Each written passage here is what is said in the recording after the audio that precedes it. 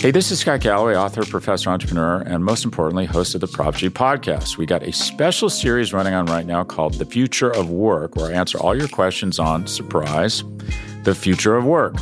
Questions including, what are we missing when we work remotely? Or how do we handle work-life balance when a major opportunity comes knocking? From the provocative to the technical, we're offering insights you won't want to miss. So tune in to The Future of Work, a Prop G Pod special sponsored by Canva. You can find it on the Prop G Pod wherever you get your podcasts.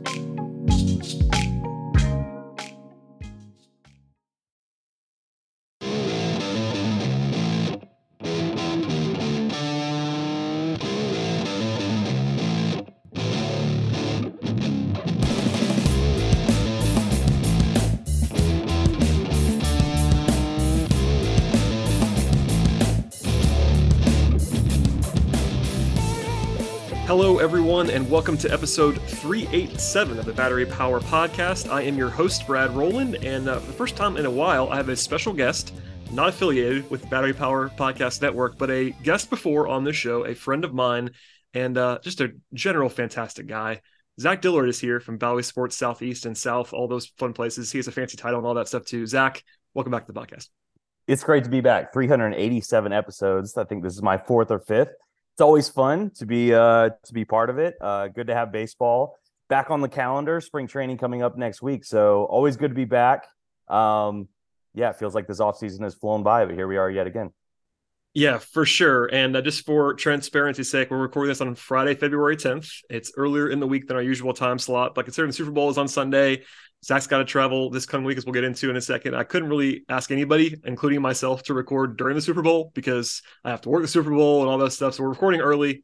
Our apologies. If something big happens, then we'll come back and have more content in the future. But Pitchers and Catchers report this week. In fact, I believe you are going down there to Florida to cover all the things.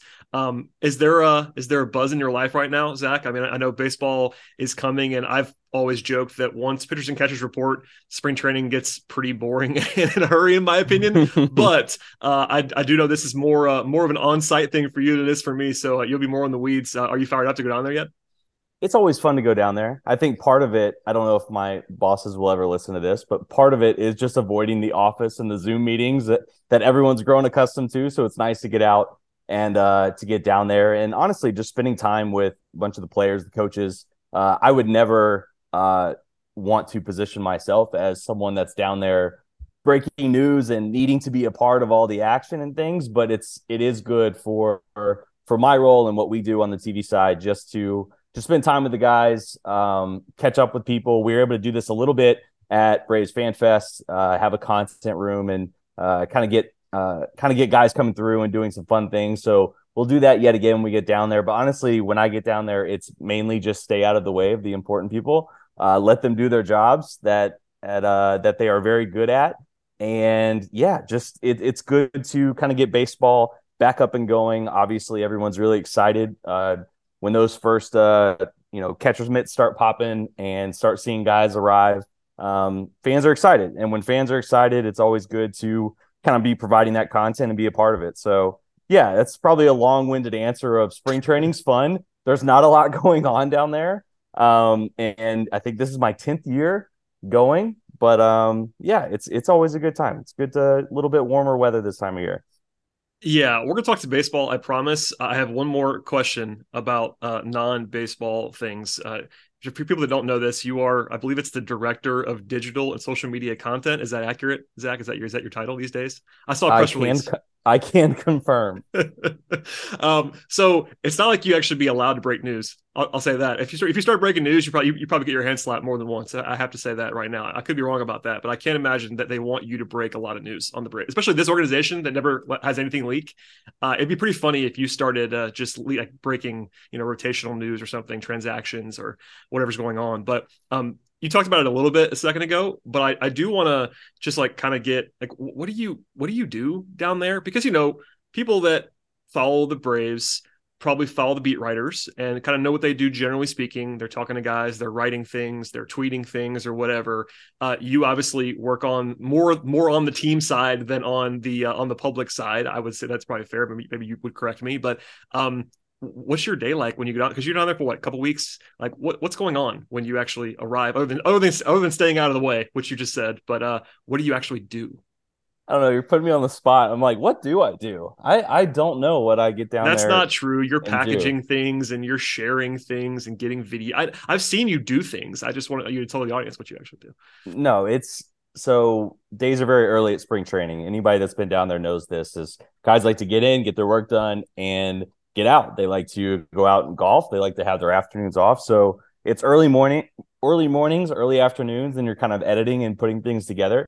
I think in my role and my team's role, it's helping to provide that content that people are looking for, the photos, the videos, the behind the scenes from the time that guys are whether it's in the clubhouse or when they're out on the fields. But really, as a general rule for our larger content team, it is staying out of the way, because when the TV crew goes down there, and even on the Brave side, you have these content rooms and you're really gathering content. You're gathering big features, doing demos with guys, and compiling things that can last not only for the rest of spring training and spring training shows, but even as you get into the season, having some big features that we're really proud of, that I think resonate with fans. If anybody's seen, Mike Soroka, doing a pitch demo, or Ozzy Albies doing a base running demo with Wash and EY, those are all things that we're typically down there, working with the team and getting. So it is exciting to do the behind the scenes stuff with guys. It can really highlight, just how good they are at their jobs. Sometimes I think we take advantage of it when we just watch the sport, but just how intricately detailed the sport is, and really giving a platform to the players and coaches to show off their personalities as well as their expertise. So I don't know if I answered your question. What I actually do. It was great, Zach. You did a great job. But really, it's just kind of helping to quarterback all of that on the social and digital platforms for us. I just enjoyed you dropping a quote unquote my team. That was big time stuff from you on that one, Zach. I enjoyed that. Well, it's not just me, so there is that. I know. And as we're recording this today, I think the Grand Valley Sports Braves account reveal today was the video about players and coaches making their picks on best baseball movie, which is actually pretty funny. I watched that video today. So you reached me. What is your favorite baseball movie? Man, I think I'm a Sandlot guy, given my age. It's like right in the perfect window. I don't know if that's the correct answer, but it's probably the one that I've watched the most. The runner up there might be like a very silly one, like Rookie of the Year, big Rookie of the Year guy. Yeah, I think we're right there in that same generation that, sometimes it's just what you grew up with. So yeah. I think Sandlot's the first one that always pops up to me, and probably a nostalgia-based answer more than anything. One final thing there, because and you'll appreciate this about me knowing me like you do. I also am a big Little Big League fan, because obviously I was the maniac 12-year-old who knew all the stats, like the kid who's suddenly managing a baseball team at 12 years old or whatever he is. That was that hit close to me in that particular age of my life. That does not surprise anyone listening to this podcast right now. That's correct. Okay, let's talk about some baseball. Broadly, the spring, it's going to be early, like you said. I guess the big headliner of the last couple of days is that Ronnie's playing in the WBC, which was kind of a surprise, not a bad one. I'm sure it's great for fans. They get to watch him play in some high level baseball. Eddie Rosario is playing. I wonder, on the baseball side, take your content hat off. What are you looking for as far as like what guys look like? I think Ronnie is probably the answer everybody has, but he's not the only storyline. Ozzy's coming back. You have guys trying to make some bounce backs like Rosario, who's playing WBC again. But I wonder what you're like kind of broadly looking for from players early on. It's tough until they're taking real at bats or throwing real pitches, but anything circling in your brain is like something that you want to specifically keep an eye on baseball wise early on. Yeah, I think I'm stealing your notes, but I mean, that provides a huge wrinkle this spring, is that you do get to see real at bats. You get to see Rosario, who I think may even need the WBC and just competitive at bats and getting going earlier, even more than Ronnie, who just, went to Venezuela and looked great. I think it's, if the team's medical staff is good with it, then, Ronald is clearly chomping at the bit to play as much baseball as possible. And he's looked great. He's thankfully kept us very up to date with his off-season workouts. We all watch those as we go through every single time. So I think the WBC has really thrown a helpful wrench into the equation when it comes to getting those real at bats for some of these guys. Even a guy like Chadwick Tromp going down there playing for the Netherlands, I think we saw him a little bit last year. They're just injury, IL stint, away from Murphy and D'Arnaud from Tromp being a decent part of this team or an important, depth piece for this team. So the WBC certainly throws some interest in there in terms of some real competitiveness in spring, but I'm right there with everyone else, seeing Vaughn Grissom, at shortstop. I don't think he's going to be in left field in the spring based on what I think I remember reading. So just seeing how him and Ozzy, really, those are two, that infield getting to work together. Obviously, Orlando Arcia is going to be in that mix as well. But that's the big one, right? The middle of that infield, the new player at shortstop, regardless, with Dansby not being there. And then Ozzy getting back up to full speed, having a healthy offseason from what we've heard, and getting those middle infielders working together. I'm sure that's going to be a highlight of spring for everybody. Just kind of getting to see the work that they're putting in there.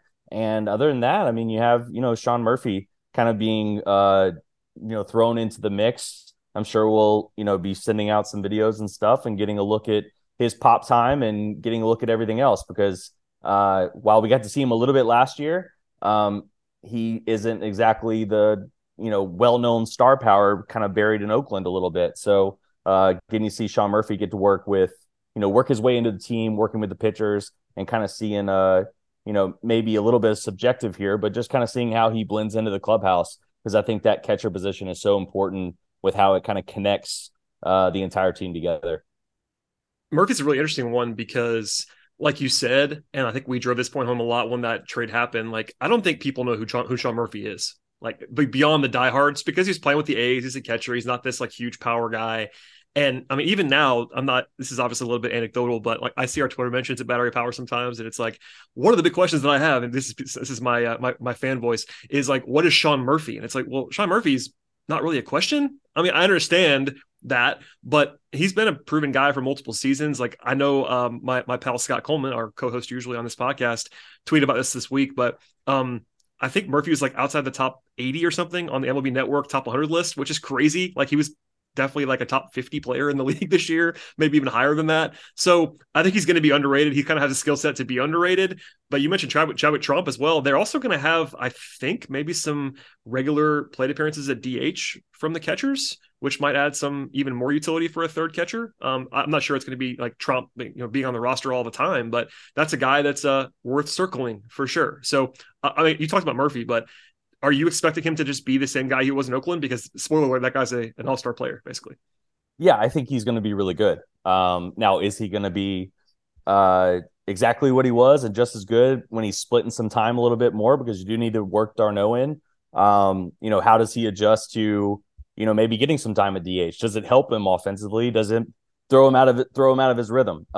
There's a whole bunch of, unknowns and question marks that kind of get thrown into there. But I'm right there with you. I mean, I know that Sean Murphy was probably a top 50 player last year, and he did. I just looked it up. Came in at number 84 on the top 100 for MLB's list that they throw out there every year. Too low. Yeah, I mean, it may be too low, but I'd also just throw in there that, like, it's ahead of someone like Giancarlo Stanton, Bobby Witt Jr., Jazz Chisholm. Like, he's coming in above a bunch of guys that people probably gravitate towards in terms of star power in the majors, for better or for worse. But he's really good. He's a really good player. And do I think they upgraded what was already a position of strength with Contreras and D'Arnaud? Yes. Was it necessary? I don't know. I mean, it's the deal that landed in their laps to upgrade.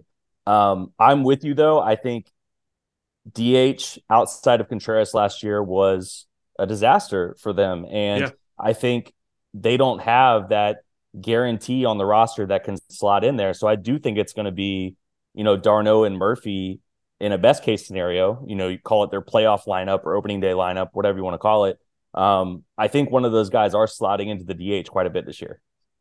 Yeah, and honestly, I think that in the midst of the topic that everyone is discussing, which is essentially the mismatch of shortstop and left field as the question marks on the roster to some extent, I think DH gets overlooked because of what you just said. Contreras was their sort of silver bullet at DH, and he is much more of a pure hitter. than the guys they have now at catcher. And look, I think they have the best catcher duo in Major League Baseball. I think they're that good. d'Arnaud is like a top 10 catcher in the sport, and he's their backup, which is insane. But that's where they are. But I will say, as a bit of cold water, I guess, neither one of these guys at DH is like this huge plus when they're not catching. Like, they're still good hitters, but Sean Murphy is not an elite hitter in a vacuum. He's a really good hitting catcher. So is Travis d'Arnaud. But if that's your plan at DH, and I don't know that it is, and there are other names, obviously. Ozuna's still on this roster. They have other guys that can plug in there, and a lot of kind of weird auxiliary depth in the outfield right now. They have a bunch of names going into spring training. But I do have, I'm not saying it's a giant question mark, but DH is more unsettled than I think people are realizing that it is, because I think a lot of people are just penciling in the catcher every day, or the second catcher every day as the DH, and that's fine, and maybe that's what it's going to be. I just don't think that just doing the translation, I'm always ranting and raving about how bad catcher is across baseball, and these guys are really good catchers, but they're also like, is Sean Murphy just as a hitter when he's not catching an above average DH? I kind of think probably not. I mean, he's maybe average, but he's not going to like let your world on fire on DH. Yeah, I would throw in there that, last year they had two really concerning spots, and that was left field, where if you look at positional WAR for the entire team, they came in at 29th. Oof. Texas Rangers were the only were the only team that was worse than them, if I can get those words out, last year, worse in the National League. And obviously you're hoping that Eddie Rosario or some, variation of the outfielders they picked up can slot in there. But DH, they were just mediocre, and really it was Contreras that pushed them over the top, and he wasn't even the opening day guy. So, Atlanta DH last year hit 4% above league average. For context, the league leaders, St. Louis, 51% above league average. So they aren't getting that, I think, to your point, the prototypical mashing DH hitting 50% above league average. That's really, hitting cleanup for you or hitting fifth. They don't have that cleanly in the roster right now. And I think it is going to be a test of, Snitker and the staff and how they can kind of put that together. But those were the two big question marks this year. Obviously, with Dansby moving on, had a great year last year. Shortstop becomes a question mark too. So, I think, as you're kind of just weighing all of these things with this team, it's a 101 win team, 5 straight division titles. They have some roster holes, but then they also have some just internal, I would say it's not guaranteed. Nothing is guaranteed, but they have some internal, very likely projectable improvements when you look at things like right field and second base, that I think that, if it all balances out, you're still looking at, triple digit wins once again. I agree across the board, and we are going to focus a little bit on the more positive stuff. I just wanted to make sure we hit on the stuff that everyone's talking about, at least fans, about the weaknesses. You talked about Vaughn Grissom. The question is the shortstop defense. It seems like Ron Washington is all in on his defense. That's positive. We'll see. I think that there is some safety at shortstop with Arcia, who's not a great starting shortstop. I think we can be candid about that, but he is a major league shortstop, and he's proven to be that. So there's a little bit of safety there. And then left field, they have so many options that, perhaps they can find a combination that will get them to average production. And that it doesn't have to be star level in left field. That's kind of one of the things, like you mentioned how bad it was last year. They were still able to be really, really good a season ago. Can he be better than that? I think probably. I think Rosario is better than the player he was last year. I think, we'll see what Ozuna looks like, if he's even around and on the roster. They have a lot of options that, the Luplo types. They have several either non-roster invitees or minor league contract guys or whatever to plug and play. And I think just having options there, and like you said briefly a second ago, having right field settled and having Ronnie there healthy, knock on wood, and all those things takes some pressure off as well. You don't have to be shuffling in that spot. And guys can just focus on what they're supposed to be doing. So it sounds like, from what you just said, you're not particularly worried. It's just one of those, like, you have to say it's a point of uncertainty in the DH left field shortstop corridor over there on the left side, but it's not going to hold the team back from being very good, it didn't seem.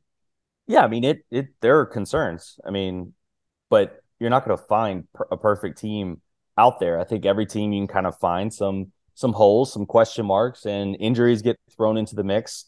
And honestly, depth gets challenged sometimes with some of these teams. And I think that's something that's been forgotten in some of the 5 straight division title teams for the Braves, that on paper, opening day lineup, rotation, everything going perfectly for all of these teams. They may not have been the best team all 5 years, but part of it gets thrown into how are you able to adjust? What moves do you make at the trade deadline? Obviously, 2021 and the World Series team being the crown jewel of that. But I don't think they're perfect. They do have some big questions, but they also have talent galore at some really important spots. They're very young in some spots where you could even have some projectability to get better.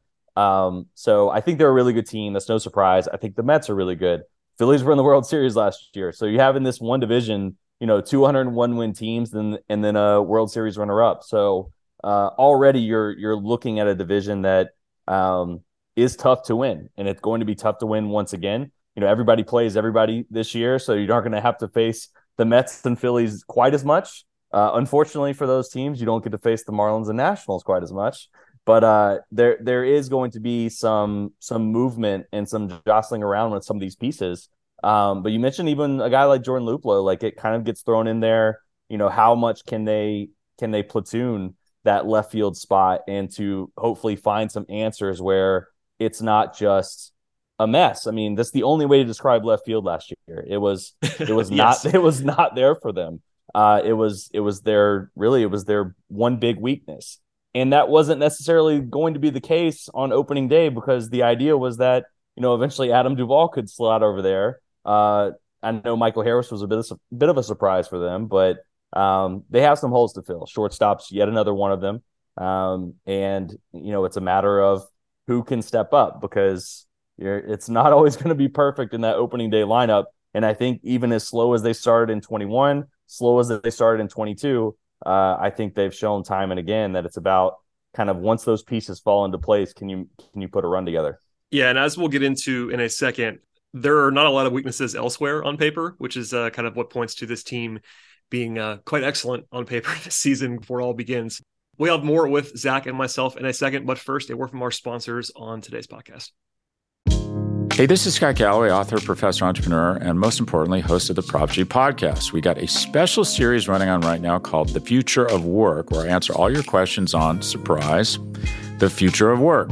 Questions including, what are we missing when we work remotely? Or how do we handle work-life balance when a major opportunity comes knocking? From the provocative to the technical, we're offering insights you won't want to miss. So tune in to The Future of Work, a Prop G Pod special sponsored by Canva. You can find it on the Prop G Pod wherever you get your podcasts.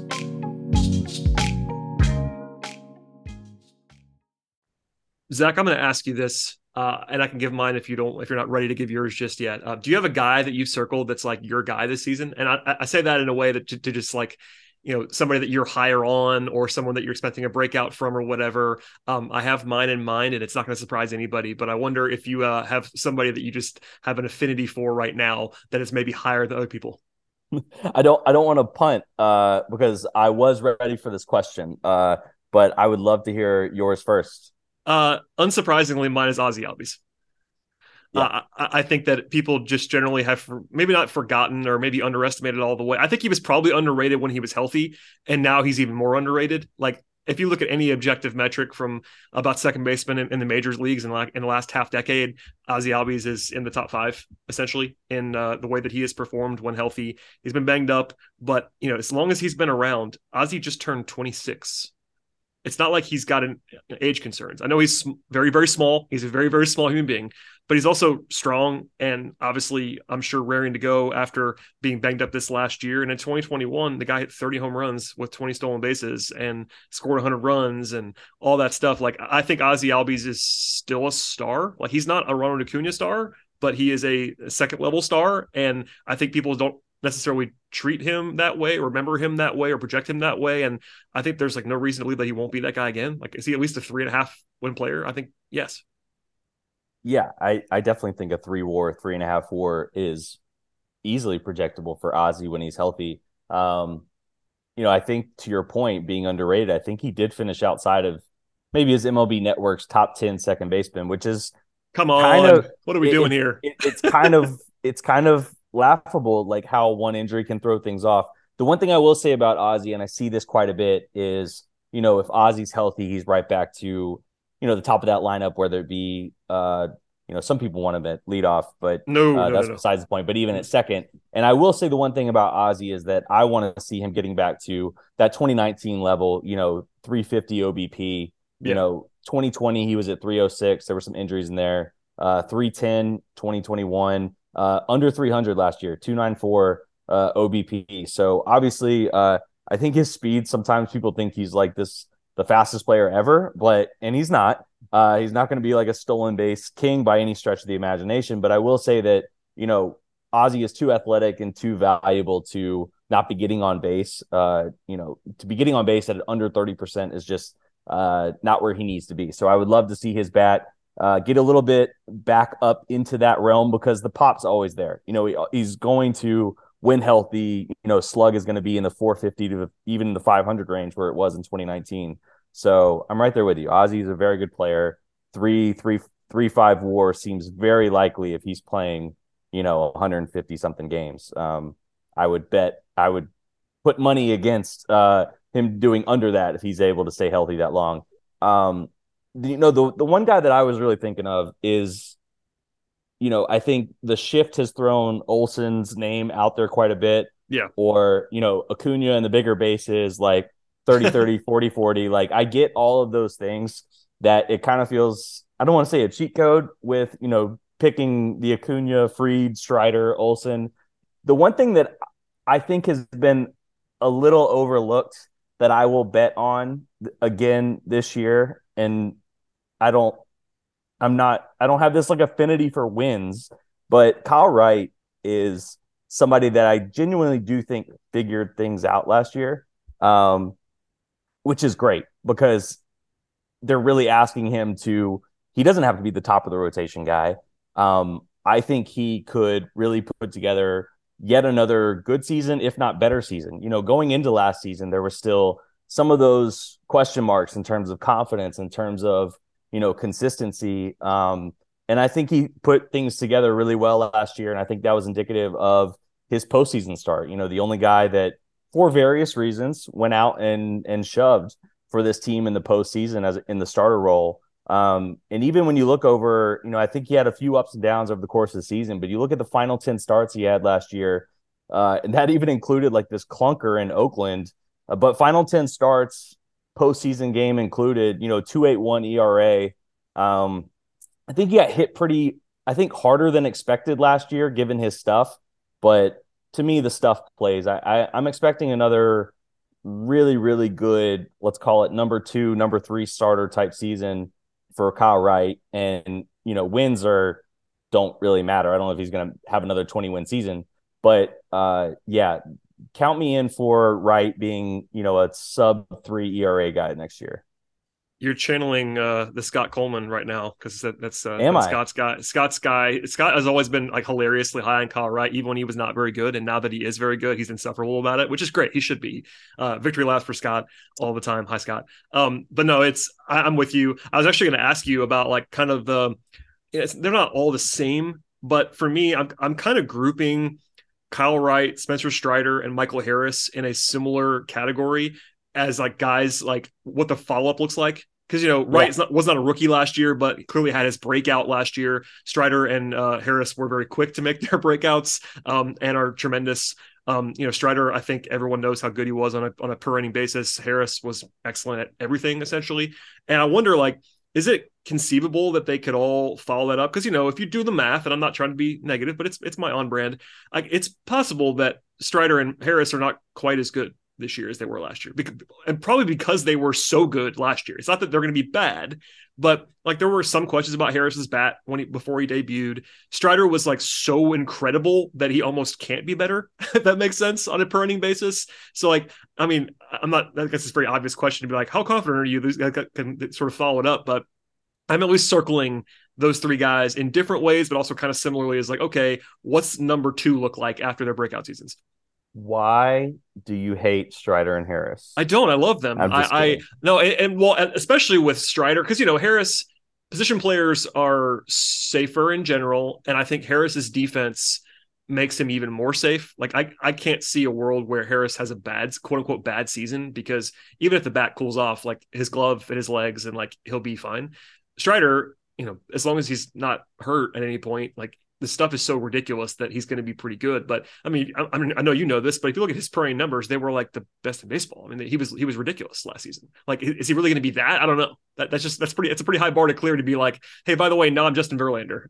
Essentially, it's just a lot. No, not only that, I'm Randy Johnson. Yeah, I mean, whatever it is. I mean, that's really what we're looking at with Spencer. I mean, I think there's a narrative there that you're really getting at, which is, and that, whether it's Braves fans or even media, that a guy has a great season and it's guaranteed that next year. And I think in many people's minds, okay, everyone else is going to be the same or better, and then Ronald and Ozzie are going to come in, be healthy, and you're going to win 120 games. I mean, none of this stuff is linear in terms of what is guaranteed, what is, growth. And I think there is a very real possibility that, if not all, like 1, 2, 3 of them, there is some regression. I mean, that could be a very real possibility. Obviously, I just bet against, Kyle Wright, saying, I believed in what he did, but it's hard to say with Harris and Strider because, typically there is some in-season adjustment from the league, but does the league adjust to them, this next season? Or do they kind of run into some, mechanical issues or anything else? So, yeah, I think it's a very real possibility that, a full season of Harris, he's not an 8-WAR player. Or, Spencer Strider broke Randy Johnson's record, fastest to 200 strikeouts. And you only need 130 innings. Like, if you're getting 30 starts and 150 innings at that level, like, go ahead and ship the Cy Young, like, to Atlanta for Strider. I think we're going into a season where you can't exactly say that. Whereas, like, there is a track record for a guy like Max Fried, or there is a track record for a guy like Acuna that have done it 3, 4, 5 seasons. So yeah, I mean, there's unknown, there's uncertainty with any of these things. The one thing I'll say is that, talking to behind the scenes, whether it be with, coaches, front office, everything like that, there's a lot of faith in the amount of work and the amount of preparation that all these guys put in. And I think Harris and Strider have been, far beyond their years, certainly far beyond their, experience in terms of what they put into it, how they approach the game. So I think there's a lot of room for confidence, but, you just don't know what's going to happen with these young guys. So, yeah, I mean, I think there's a very real chance that they're not quite as good as they were last year. And I think that would be okay, if that makes any sense. No, it's 100% the case. I mean, I think if you're doing a projection, that's what the real projection would has to be. I mean, I don't think anybody's going to project like median Strider and Harris to be better than they were last year on a per game basis. Like, just for reference, just so people don't think we're just making stuff up. Strider, of all pitchers with at least 100 innings last year, which basically takes out all the relievers and anyone that's not a small sample size starter, he led the major leagues, not just the National League, the major leagues in strikeout rate, xERA, FIP, and xFIP. He was number 2 in home run rate.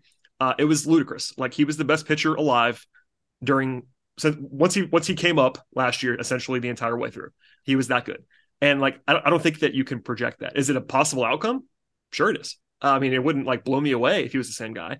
But the same thing with Harris. Like, I think you just said it was like an 8-win pace for Harris. Like that's a crazy number. Like, that's a, top 5 player in baseball. You're talking Trout. Like, you're talking Trout. You're talking Mookie Betts. Like, which maybe he's going to be that guy. I mean, he could be. He's still young enough where, like, especially when and you know this, but the easiest, well, I should say easiest, the clearest path to getting to those truly ridiculous WAR totals is being an elite defender on top of being a good hitter. It's really hard to be an 8-win player only at the plate. Like, you have to be just completely ridiculous. But Michael Harris can do it with the glove. So. Yeah, I was just about to say, there is that part of it for Harris, that even if his bat goes away, and this is part of his contract extension and everything, where, I don't think the risk is, and I know you agree with this because we talked about it at the time, that the risk isn't nearly as high because there is that defensive floor. He's just about to turn 22 years old, and there is that defensive floor that he's going to provide you Gold Glove defense.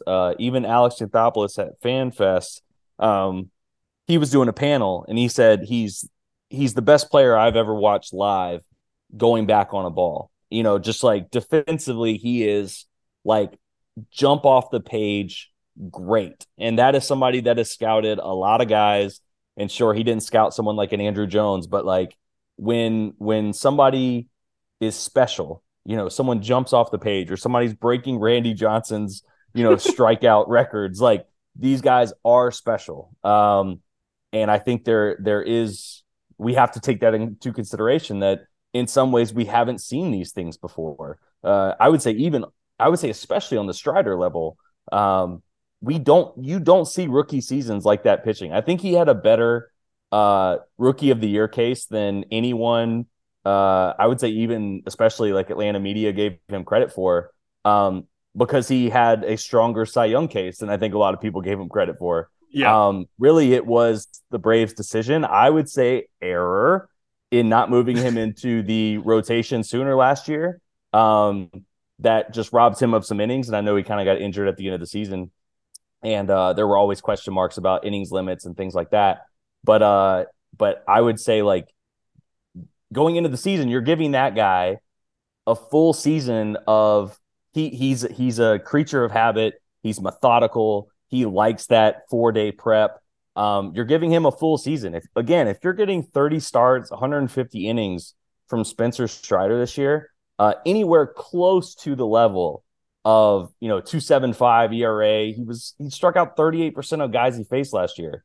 Like at anywhere near that level, like Sandy Alcantara has Cy Young, problems. Max Scherzer has Cy Young competition. Like whoever great starter is out there that you think's the best starter in the National League, Spencer Strider is right there with him if he's even close to his per inning rates last year. So, yeah, could there be regression? Sure, because I don't know if he's going to be Randy Johnson for the rest of his career. Yeah.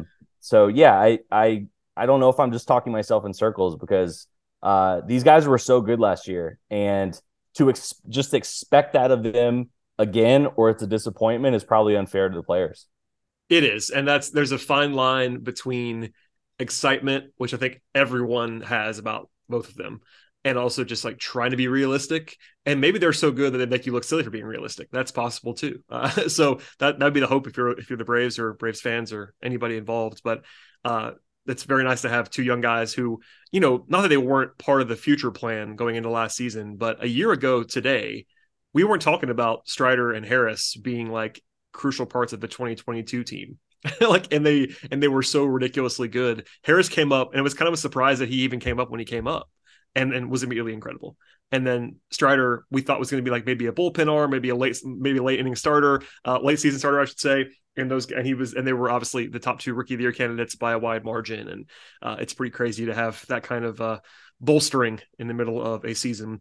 I do want to ask about the pitching staff beyond Wright and Strider, because it seems like, and I think Fangraphs agrees, Zips agrees, the Braves have a top 3-4 pitching staff in baseball. If you go top to bottom, like if they don't have necessarily, the rotation is not the sexiest nationally, especially if you don't have any idea what Strider is going to be yet nationally. I think people are probably starting to figure out Strider because he's got the charisma that he has. But, Fried, as good as he is, I don't think people understand how good he is nationally, probably. There's some skepticism, I think, even locally about Charlie Morton. I'm higher on him than most. But, they have a good rotation. The bullpen is honestly on paper ludicrously good again. Bullpens are volatile, but I wonder what you think. Like, do you have any concerns, or is it just like on paper it looks like this is going to be a very, very good group, 1 to 14 basically? Yeah, the 1 to 14, they're fantastic. Fangraphs has a fun tab that you can click, and basically this isn't a perfect science, but you can take 2022 stats for guys that are on the active roster. And if you hit active roster on Fangraphs, just on the pitching league wide, Braves are first in pitching Fangraphs WAR for right. 2022 stats. They were extremely good. We're going to get into the bullpen a little bit in a second, but they made some great bullpen additions. And yeah, I mean, I think let's start at the top.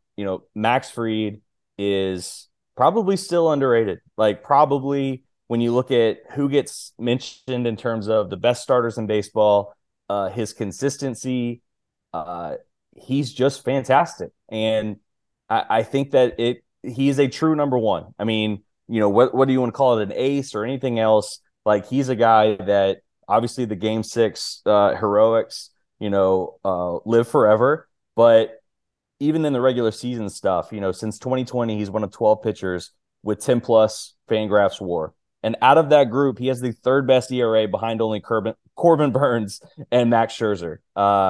He is in the elite of the elite category when it comes to pitching. Safely a top 10 guy in baseball for me. Doesn't necessarily have like the biggest strikeout numbers or, some of that projectability when it comes to, FIP or anything like that. So maybe somebody would say that he outperforms his peripheral sometimes, but top tier strikeout to walk rate, keeps the baseball in the yard. Like, that's a huge thing, for me, just letting his defense go to work by not, I think he was like third best among qualified starters in home run rate last year. We'll see how things play out without, we'll call it an elite shortstop. We'll see how the defense plays out behind him. I think that's important for all these pitchers. But let's start at the top where Max Fried is just fantastic. And yeah, 1 through 4, they are about as good as it gets. And I know that Charlie Morton, I think he would even joke that he let the ball out of the yard too much last year, the weird hit by pitch stuff. But you can kind of go into the season thinking Charlie Morton's no longer your number 2. If Charlie Morton's giving you that production or getting better in the 4 spot for your rotation, that's pretty solid. And I think Charlie could have a nice bounce back season. Does he have one more elite year in him? I don't know, but he was still a 200 strikeout guy last year. And those guys don't just grow on trees. It's not that easy just to find 200 strikeout starters that can eat up innings for you. I mean, we've already talked about Strider and Wright. I mean, the big question is the 5th starter spot, whether that's Anderson, whether that's Soroka. I think they have options. It was interesting. I keep going back to this panel, but I listened a lot to some stuff that Anthopoulos was saying a couple of weeks ago. And he was saying that, everyone gets, really in depth on who's your opening day rotation, who's the 5th guy. But on average, MLB teams use 11 starters a season. So it's not just going to be the 4 and then whoever the 5 is and maybe a rotation of Soroka and Anderson, and we'll see. And the good news for the Braves is, I think they've taken a hit to the depth with some trades of guys like Kyle Muller this offseason, but they still have depth in terms of Anderson, Soroka.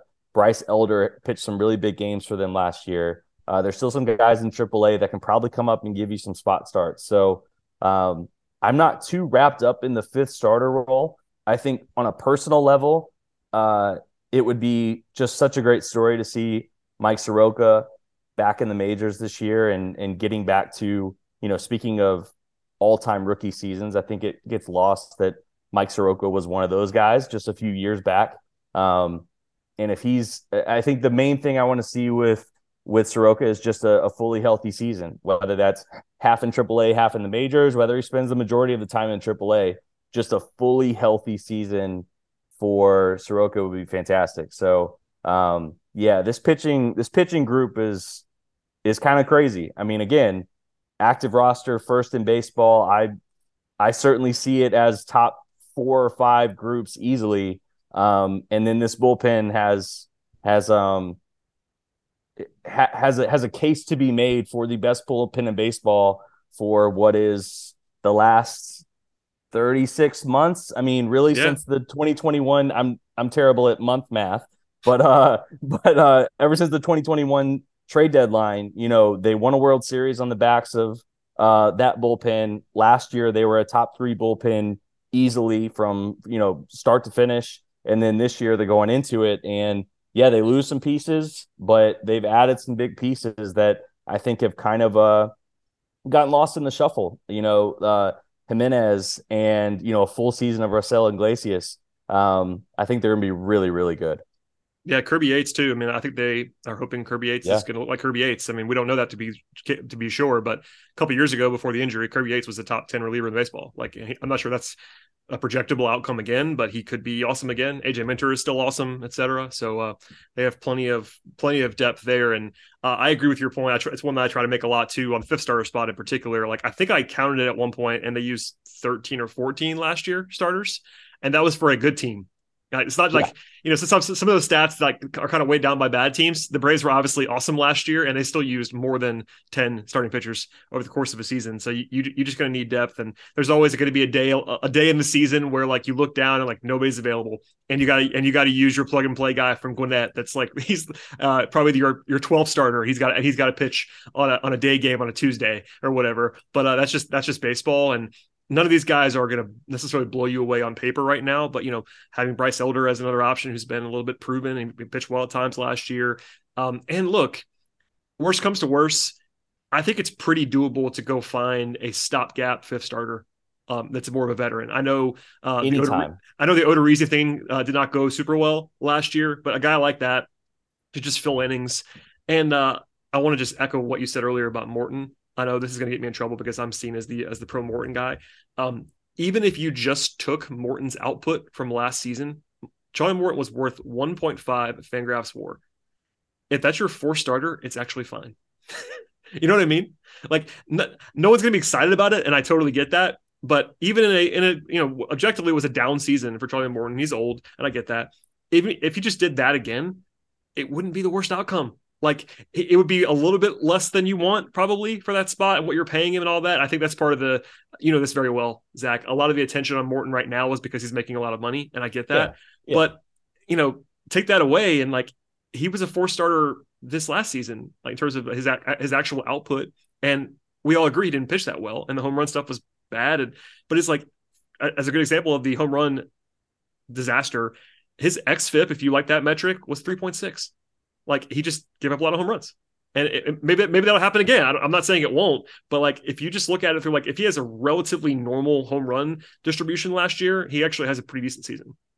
Yeah, and the only thing I'd throw in there as well is like no one is more aware of these things than Charlie Morton. He's the first person to express his disappointment, to laugh at his own expense.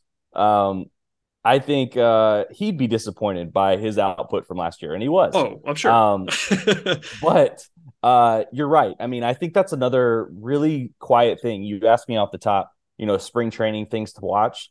One thing that gets lost a lot in spring training is just how many moves get made, how many guys don't make rosters, get released, how many bench pickups there are, how many, relievers that get moved. And a fifth starter is, the type of guy that I can remember years back. I think it was Anibal Sanchez that moved at spring training. My memory could be just failing me completely. But point being, these are the types of things that happen quite a bit in spring, obviously later in spring as rosters start to get cut. But it's another thing for fans and media and everybody else to keep an eye on is while we're going into the spring thinking it's going to be an Anderson Soroka battle, and it very well could be. And I think there's far worse ways to go with I think there are teams around the league that would give up a lot of pieces to have that battle for their fifth spot. That's something to keep an eye on as well, that it may not be the headline news, it may be the Odorizzi type of name that is out there, but if they don't feel confident with how that battle's going, or they want to give those guys, a little time in AAA to start the year, spring training, roster cuts happen around the league, and, keep an eye on names that are moving around. I saw that Mark Bowman, good friend of all, projected Ian Anderson to win the battle in his initial roster projection. Of course, he encouraged everyone on Twitter to yell at him. So please feel free to yell at Bowman on Twitter about his roster projection, but he went with Anderson. I might lean that direction too. He talked about Soroka. It is what it is. Like everyone's rooting for Mike. It almost goes without saying that everyone's rooting for Mike. But this is more of a non-baseball thing. Is Charlie Morton as cool as he seems? I've only talked to the man once in my life. He seems to be incredible to me, and I know you've talked to him more than I have. So you got into that there. He seems like just kind of a mensch, just a guy, normal guy. I feel like the two of you could have a 6-hour podcast. Charlie, if you're listening, please feel free to come on the show anytime you'd like.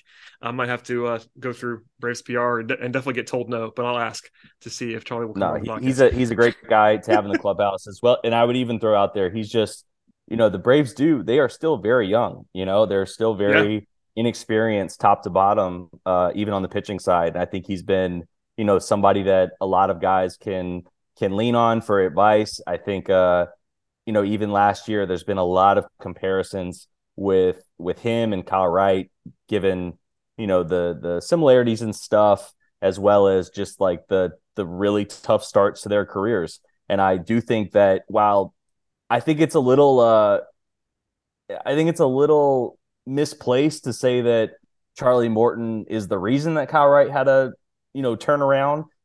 I think even Kyle would say, yeah, it's just nice to have, him to lean on for advice. I've pick his brain about some things. So, I would just throw out there that he's, I think there's one of the big reasons, and Anthopoulos talks about this a lot. They value clubhouse presence. They value those things. And the fact that he has been getting these extensions just goes to show that, he is an important piece internally for them, as well as what they think he can do out on the mound for them. Yeah, that all tracks to me. You give me a lot of time. I do want to get you out of here, but I saw that Zips came out as we're recording this podcast, came out today with their initial projections. It's a sort of good window into talking about the National League East. The Braves are projected as a small favorite by Zips to win the division, and also given the best World Series odds of any National League team. I believe they're number 2 overall, but number 1 in the National League. That sounds right to me, but I wonder what you're thinking about the Mets and Phillies.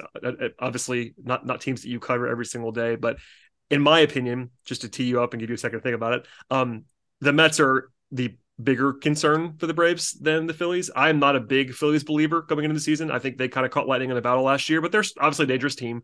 But for me, it's a pretty clear top 2. I wonder if you agree with that and kind of how that stacks up for you. It's hard to just dismiss the fact that, the Mets won 101 games and to just say the Phillies they were in the World Series. So clearly they're the better of the 3 teams. The one thing that's interesting about Philly versus New York is it's a pretty easy way to circle on paper how the Phillies got better. And his name is Trey Turner. Yeah, I was going to say one guy basically does that for you. He's pretty good. I mean, he's fantastic. And, they've lost some pieces, to their rotation. They have like some pitchers, Syndergaard, Eflin, but then they slot in Taijuan Walker, who came over from the Mets. There's actually a lot of like crossover between the Mets and Phillies right now when you think of like Robertson going over to the New York's bullpen. And so I can see where after this like insane offseason where the Phillies, we were in the World Series and then we got Trey Turner and we're going to be that much better. They've lost some pieces, but I do see where, an 87 win Philly team kind of hit. They kind of, whether it's lightning in a bottle, whether it's real, I could see where they got better. New York is really interesting to me because they have moved so many pieces. And I think that they've been such a focal point of this offseason with how much they spent. And obviously the Carlos Correa sweepstakes fiasco. I'm not quite sure how to describe that entire situation this offseason, but Carlos Correa is no longer in New York, if he ever was. So I don't know exactly how, after all the money and all the dust settles and all the big names that they've kind of either brought in or re-signed, I don't know exactly how New York got better. And I think that's really interesting. Like, yes, you got Justin Verlander. Maybe he's a more of a guaranteed option in terms of innings and things like that. But like Justin Verlander versus Jacob deGrom is, I don't want to call it tomato, but like two incredible pitchers. They lose some guys like Taijuan Walker. They bring in Jose Quintana. And it's just like, I don't know. It just feels like a lot of pieces have moved. And I don't know if after all the money that they've spent, a lot of it was just spent bringing back the same guys, Brandon Nimmo, extending Jeff McNeil, Edwin Diaz. It's like, I mean, Edwin Diaz was amazing last year. Is he going to be every bit as good as he was this year? I don't know. So I don't know. This is more just like my probably stream of consciousness with both of those teams, where I think that like Philly did get better, and Trey Turner is Braves fans will know this very well. He is very good, and um, I just don't necessarily see where the Mets, just like after whatever it was, 500 million, whatever the number was total for the Mets this offseason, I think Carlos Correa would have been that piece where you're like, whoa, like, okay, like he's the big name. Whereas like they got Trey Turner, New York got Carlos Correa, and both teams just got that much better. I think the Mets still have question marks. And the one thing I'll say with both of these teams too, and I'm so sorry to take up so much of your podcast with this, but like, You're good. It's the Braves don't necessarily have these pieces that we know of. At least I'll throw that in there because we didn't know certain things last year. But like Harrison Strider coming up, filling 2 spots in the 25-man, 26-man. I don't necessarily see that waiting in the wings for the Braves this year. Mets and Phillies have 2 pieces that could fill some really important roles for them. The Mets catcher situation has been a mess for quite some time, basically since Travis d'Arnaud left. Francisco Alvarez, if he can, we saw him a little bit last year. If he's there, one of the top prospects in baseball, if he can solidify the catcher spot for them, I can definitely see where they get better. And then the Phillies arguably have the best pitching prospect in baseball in Andrew Painter. If he can, I've seen some rumors where he could, be a part of the 2023 mix for them. If he can come up and hold down a rotation spot for them and be every bit as good. If both of those guys could be every bit as good as prospect people say they can be, and the Mets and Phillies are certainly hoping they can be, I think that's where, kind of like the Braves got that much better with Strider and Harris last year, that could be a huge piece to whether the Phillies and Mets are that much better this year. No, it makes total sense to me. And like, there's always that unprojectable quality to every baseball season. I mean, it's just the reality of the situation. I know the Braves outperform their metrics like repeatedly the last half decade or so, and it takes something to happen or multiple things to happen for that to actually transpire. And I think just roster quality wise, I still like the Mets more than the Phillies. But your point is a good one there. Like the Mets didn't really get better. The Phillies kind of did, but at the same time, it's so funny that they made the World Series because they didn't really have an impressive roster a year ago, in my opinion. And the performance for the balance of the regular season kind of told that story. It's just interesting. Like they could be better and also be still notably worse than the Braves and the Mets. It's just, even though they made the World Series, it's like, I know that it's like hard to wrap your brain around. It's kind of the same thing as like when the Braves won the World Series, which didn't happen all that long ago. Like pretty soon after that, it was like, I think the Braves are going to be better next season and probably not win the World Series. And honestly, I think the Braves were probably better last year than they were when they won the World Series, but they didn't win the World Series. And that's called baseball playoffs for you. Randomness, sample sizes. I would say they definitely were better last season than they were in the World Series year. And it's just kind of how I think even the Phillies would tell you they've had better teams than the 87 win team last year that went to the World Series. They've had better teams in previous seasons. All you need to know is that the Dodgers have won World Series in the last 10-year run when they've been incredible every year. They have one World Series win. That's all you need to know about baseball playoffs. I didn't even want to bring this up. I am assuming when you said the Zips projections for the standings, the Dodgers are projected to be the National League's World Series favorite. I think it's the Braves. I believe Zips thinks less of the Dodgers this year than they have in previous years, which makes sense. They're actually, I don't want to jinx it. Tougher division. Tougher division, and also they just didn't do much in the offseason. Like, the Dodgers are projected to only actually tie the Padres for the National League West lead.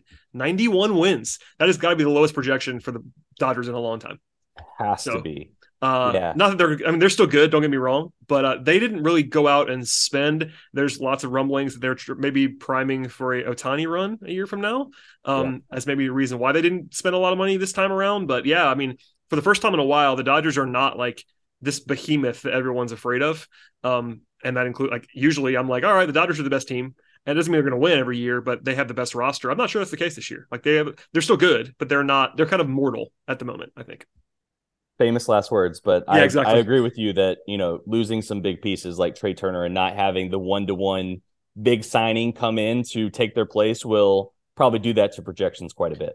And they have that familiar first baseman on their roster that we've all know and love. Anyway, moving on, Zach, that's all I have in terms of my grilling of you on this podcast. You've given me quite a bit of time, and I appreciate it on a Friday. Please feel free to plug all that's going on with the world of Bally Sports South and Southeast. I know you have lots of Nashville Predator talk. My friend Stephen Godfrey will listen to this podcast. He's a big Predators fan. You cover the Predators, you cover the Carolina Hurricanes. Your job is very multifaceted, but anything you want to plug, get it out there. A lot of things going on, NBA, NHL, everything like that. But we'll keep it to baseball. We already mentioned off the top, but really looking forward to spring training, everything that we have coming out for everybody can follow at Bally Sports South and Braves on Bally. We'll have a lot of things coming out from Instagram, Twitter, Facebook, TikTok, YouTube. Unfortunately, I keep getting older and they keep adding social media platforms to keep up with, and I forget them all. But no, I think we're going to have a lot of great content, a lot of great stuff. Our team, proud of all the work that we put out there on the content front. And I think it's going to be another good spring training. So looking forward to getting down there. Fun group of guys and players and coaches to work with. And I think we're going to have a lot of great stuff coming out of it. I would certainly recommend following all of the Bally social channels. I am not on half of those networks anymore, but if you have TikTok, whatever you want to do there, I will see most things that happen on Twitter that I just assume you are responsible for. Every once in a while, there'll be a tweet from Bally that I'm 100% confident that you sent personally, which is just more of an inside thing for me. But thank you for being here, my friend. I appreciate you doing this. Those are usually the worst tweets, and I apologize in advance. As for everybody else, please subscribe to this podcast wherever you get your podcasts, Apple, Spotify, etc. And we'll see you all next time.